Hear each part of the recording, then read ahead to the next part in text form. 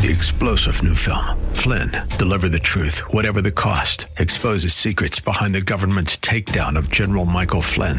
Flynn knew what the intel world had been up to. He ordered the first audit of the use of contractors. This set off alarm bells. He told the truth. He was the most dangerous person for Donald Trump to hire. They had to get rid of Flynn. Flynn, deliver the truth, whatever the cost. Available now. Watch it today. Go to salemnow.com. salemnow.com. Are you a Christian? How do you know? Are there marks in your life that would say that you are? We'll take a look at the mark of a Christian next on Truth for Today with Pastor Phil Howard.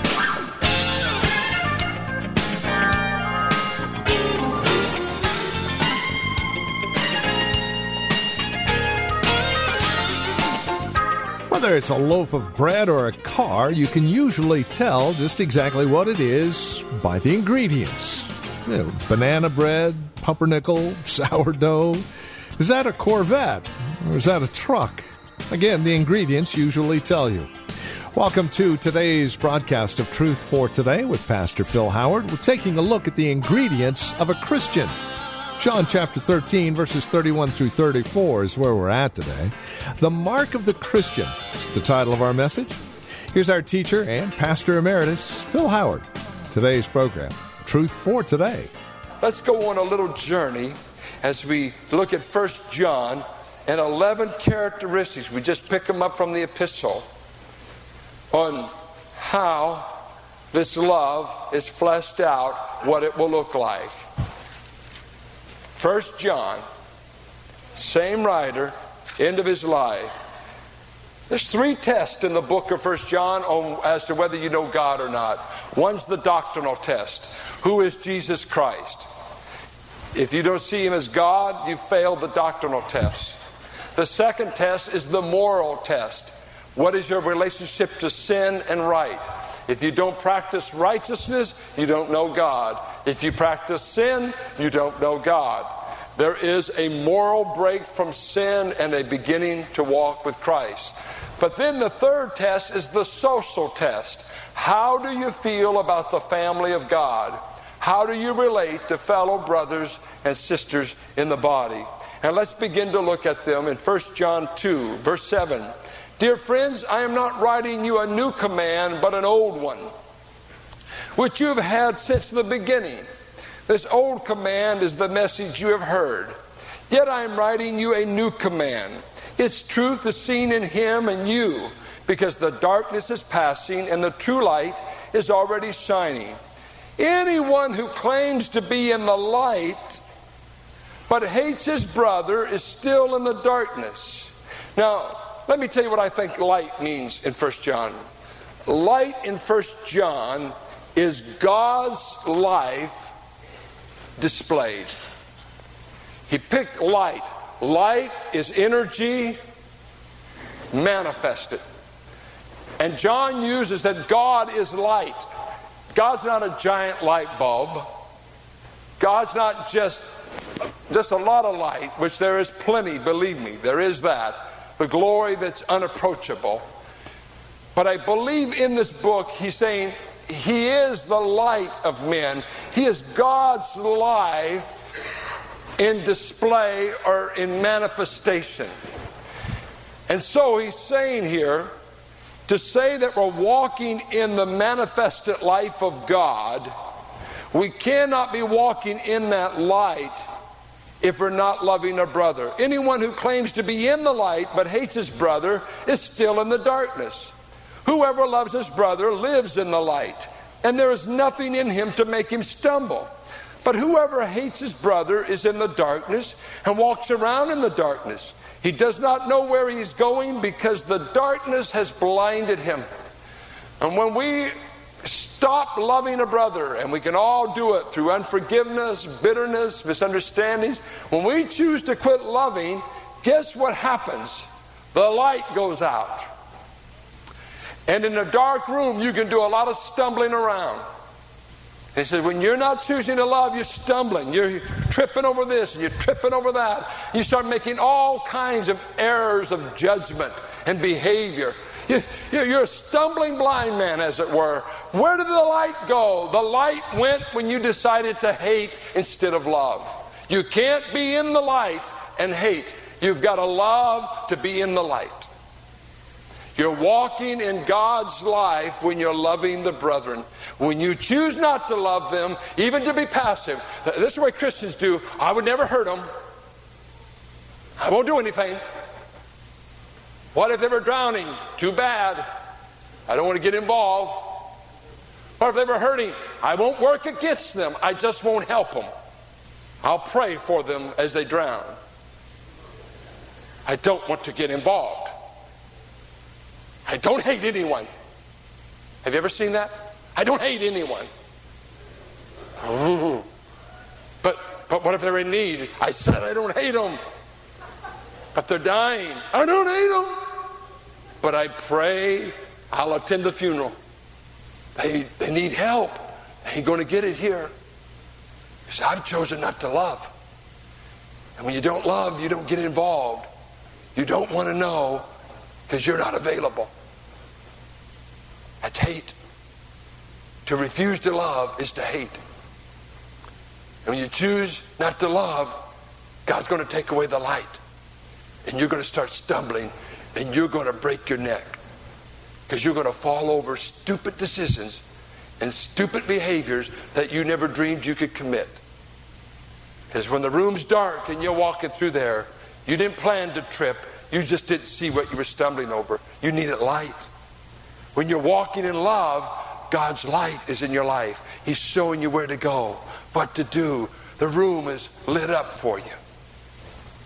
2, verse 16 of chapter 3. This is how we know what love is. She sends the picture of the tractor. No. This is how we know what love is, Tina.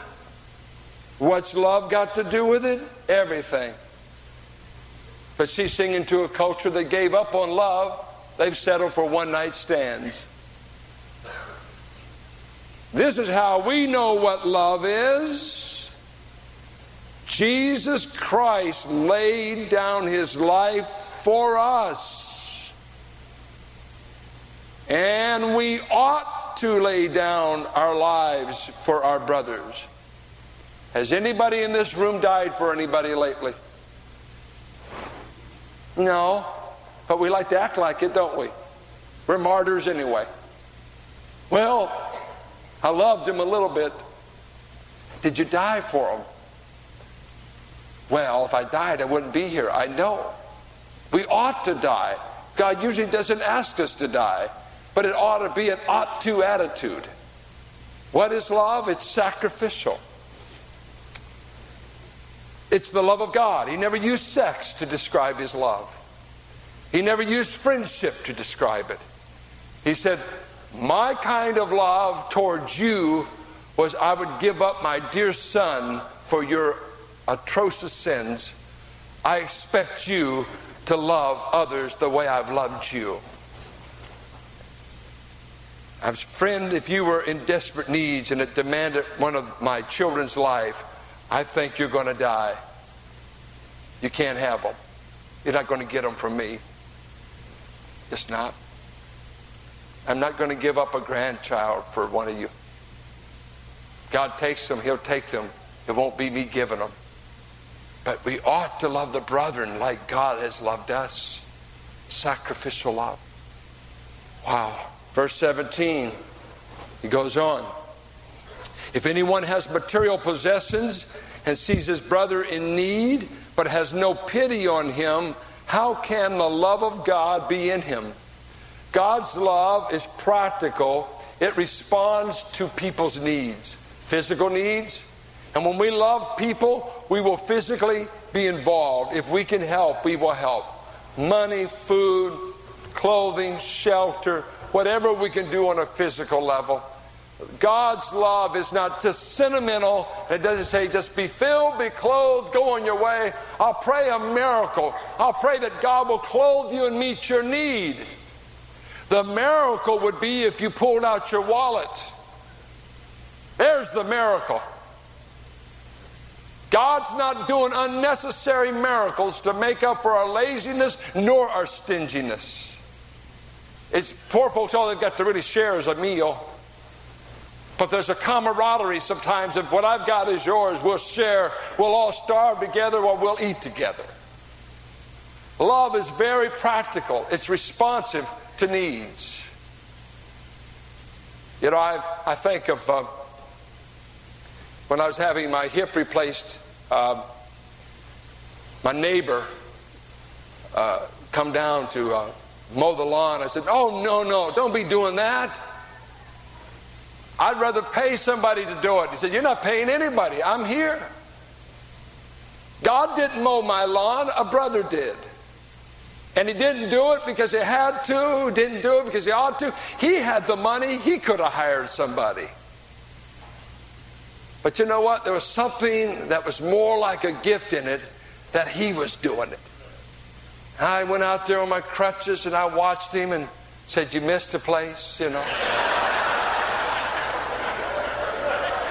I began to kind of like it. Get over there, Donald. Is that all you're going to do? You know. Love gets involved in the most practical of areas. Just don't make this thing so ethereal you don't get involved. He said, if you see a brother in need, do something about it.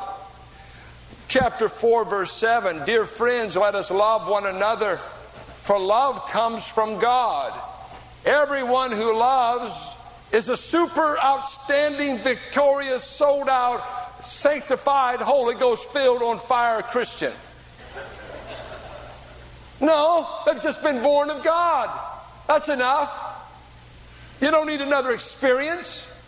When you're born of God, a divine capacity to love is given because God's seed is in you. God's nature has been shared with you. We are partakers of the divine nature. God has shared part of His love by us with those He has begotten. You ought to love because your Father loves, and you've got His nature. And then He goes on to say, it's in the nature of God to love. Whoever does not love does not know God, because God is love. As to His nature, God is love. This is one of Rich Rollins' favorite verses. He used to always set me up with this verse. In the early days he was here, he'd say, "How do we know if someone really knows God?" And I immediately went, well, it's knowledge. Knowledge, if you know, it's knowledge, right? To know is to know. To know is cognitive, cerebral, right doctrinal answers. You know systematic theology. You may have gone to Bible college. You've got a body of information you've got down pat.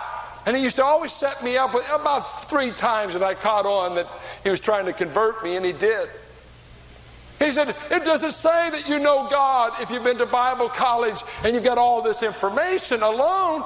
He says, a very clear proof of a man knowing God is he loves like God. We've given up that criteria in much of the church because we've become rigid, inflexible, and the dead right, mean right attitude. We're better at winning theological arguments at times than we are loving broken people. I remember when I first came out of the group that I was saved among.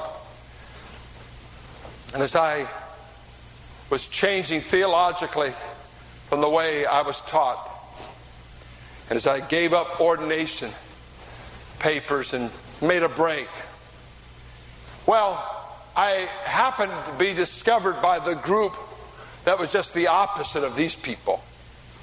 And so all these pastors began to book me to come hold meetings telling why I left this group and what was wrong with this group. Because it makes us look better, you know. We've been right all the time. Well, I could teach why I came to believe, maybe the security of the believer, or change my view on different things that over here I found out wasn't so. And I'm over here. And so I began to make these bookings. And they would bill me such and such, a former, now a on the right side. Now these folks I got saved among. These folks taught me to pray. These folks taught me to give. They sure knew how to love. They loved me greatly, and I loved them. But now I'm over here with another part of the body telling everybody what's wrong with this part and why we're so right in these areas.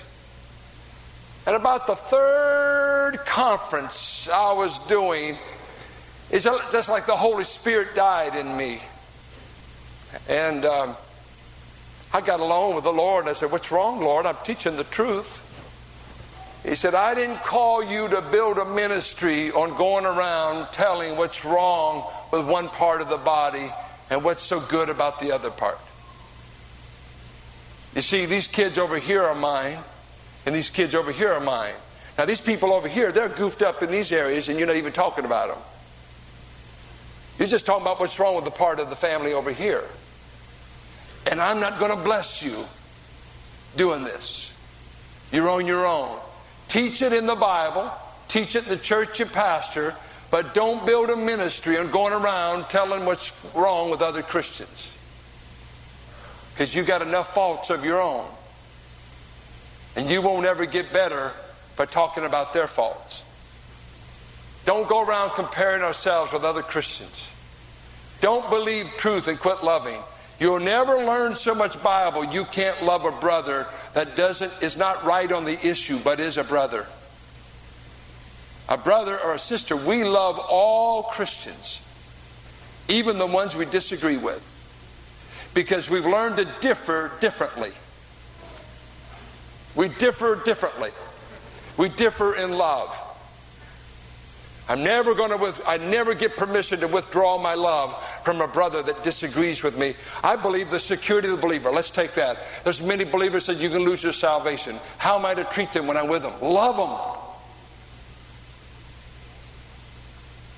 Love them. The world will know that we're brothers because we love, not because we always agree. But the way we disagree must be a loving way, lest the world accuses us of not knowing God. So even when you disagree with your brother, you better do it in love. God holds us accountable for that. Well, let's keep moving on. Verses 9 and 10. This is how God showed His love among us. He sent us a correct doctrinal statement. Is that what yours says? Now, I believe in correct doctrine. I teach it all the time. But when He's emphasizing love, He's emphasizing God sent somebody that would vacate a throne, become a man, and enter into my fallen world that He might let me live through Him. This is love, not that we loved God, but that He loved us and sent His Son as an atoning sacrifice for our sins. God's supreme manifestation of His love was the sacrifice of His Son. God's love for us in verse 11 is why we ought to love. Dear friends, since God so loved us, we also ought to love one another. It's not because some brother loved you that you ought to love. Has God loved you? I don't know how you could be a Christian and not be convinced that God loves you, because the moment He saves you, He gushes the love of God abroad in your heart. Romans 5:5 says He gushes it out there, and you're overwhelmed with a sense, I'm His child. I have peace with God. I've been justified by faith. If there's nothing else I know in all this world, I know I'm loved by God and I'm right with God, no matter what comes or goes.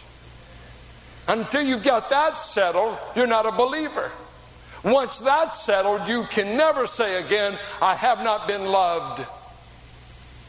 What more can God do besides the cross? The ancient world would say, go to a temple and have sex. God says, go to a cross and find my Son. I've done something no other religion in all history's done. I gave up a member of the Godhead for your sins. No other religion has ever done that. He has loved us at the cross. That's His statement of how much He loves us. Look at verse 12. We know that we live in Him and He in us because He has given us of His Spirit. Oh no, I need verse 12. No one has ever seen God. But if we love one another, God lives in us, and His love is made complete in us. How do you see the invisible God in a life? He said the way God will break out is in love. The way God becomes perceptible to people in your life is when they see you loving, because He's an invisible God. And He says, but let me show you how I'll show that I'm living in you.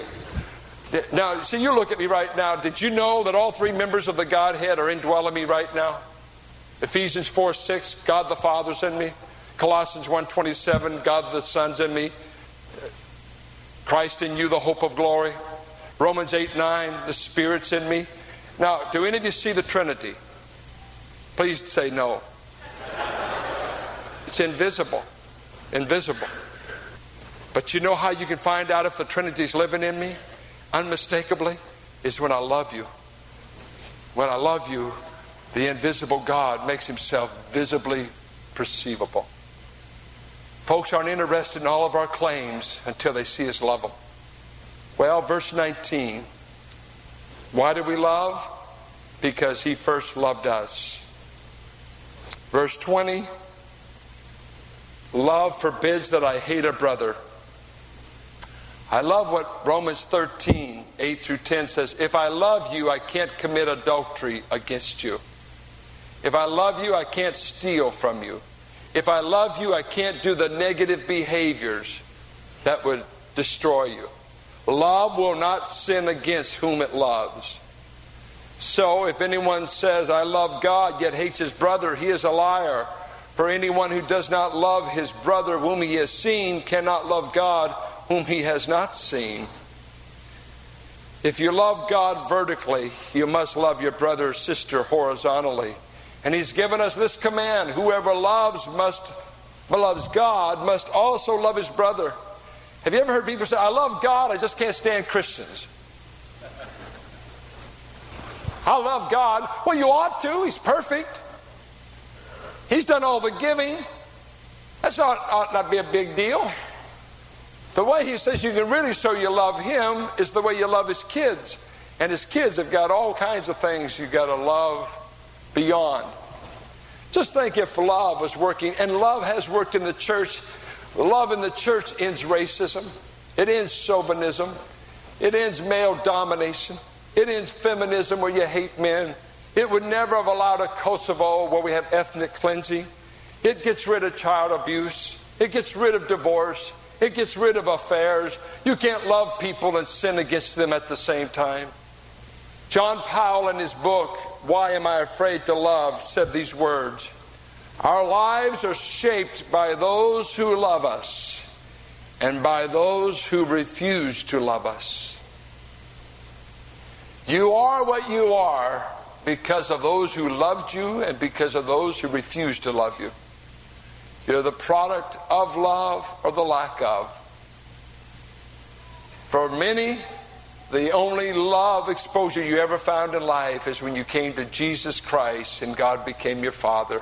And let me tell you, one God could make up for 1,000 wrong relationships, because He can outlove you for eternity.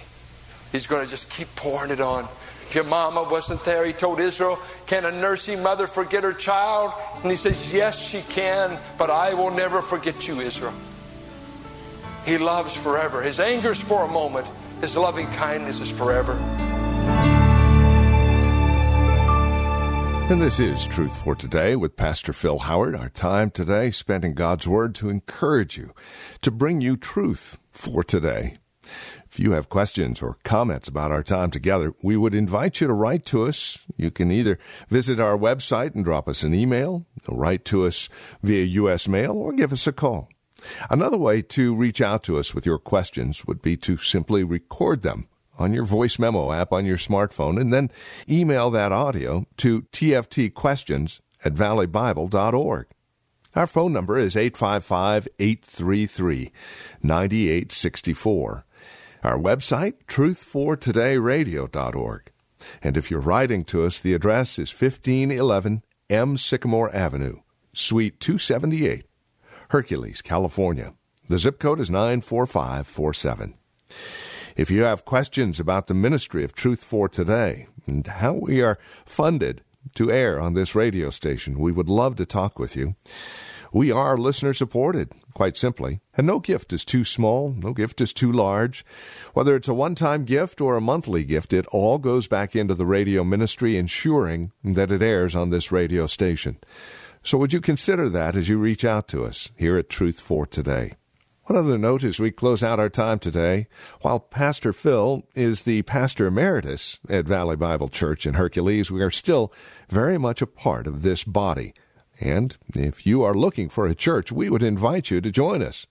Now, we know that this current crisis has us all sequestered away.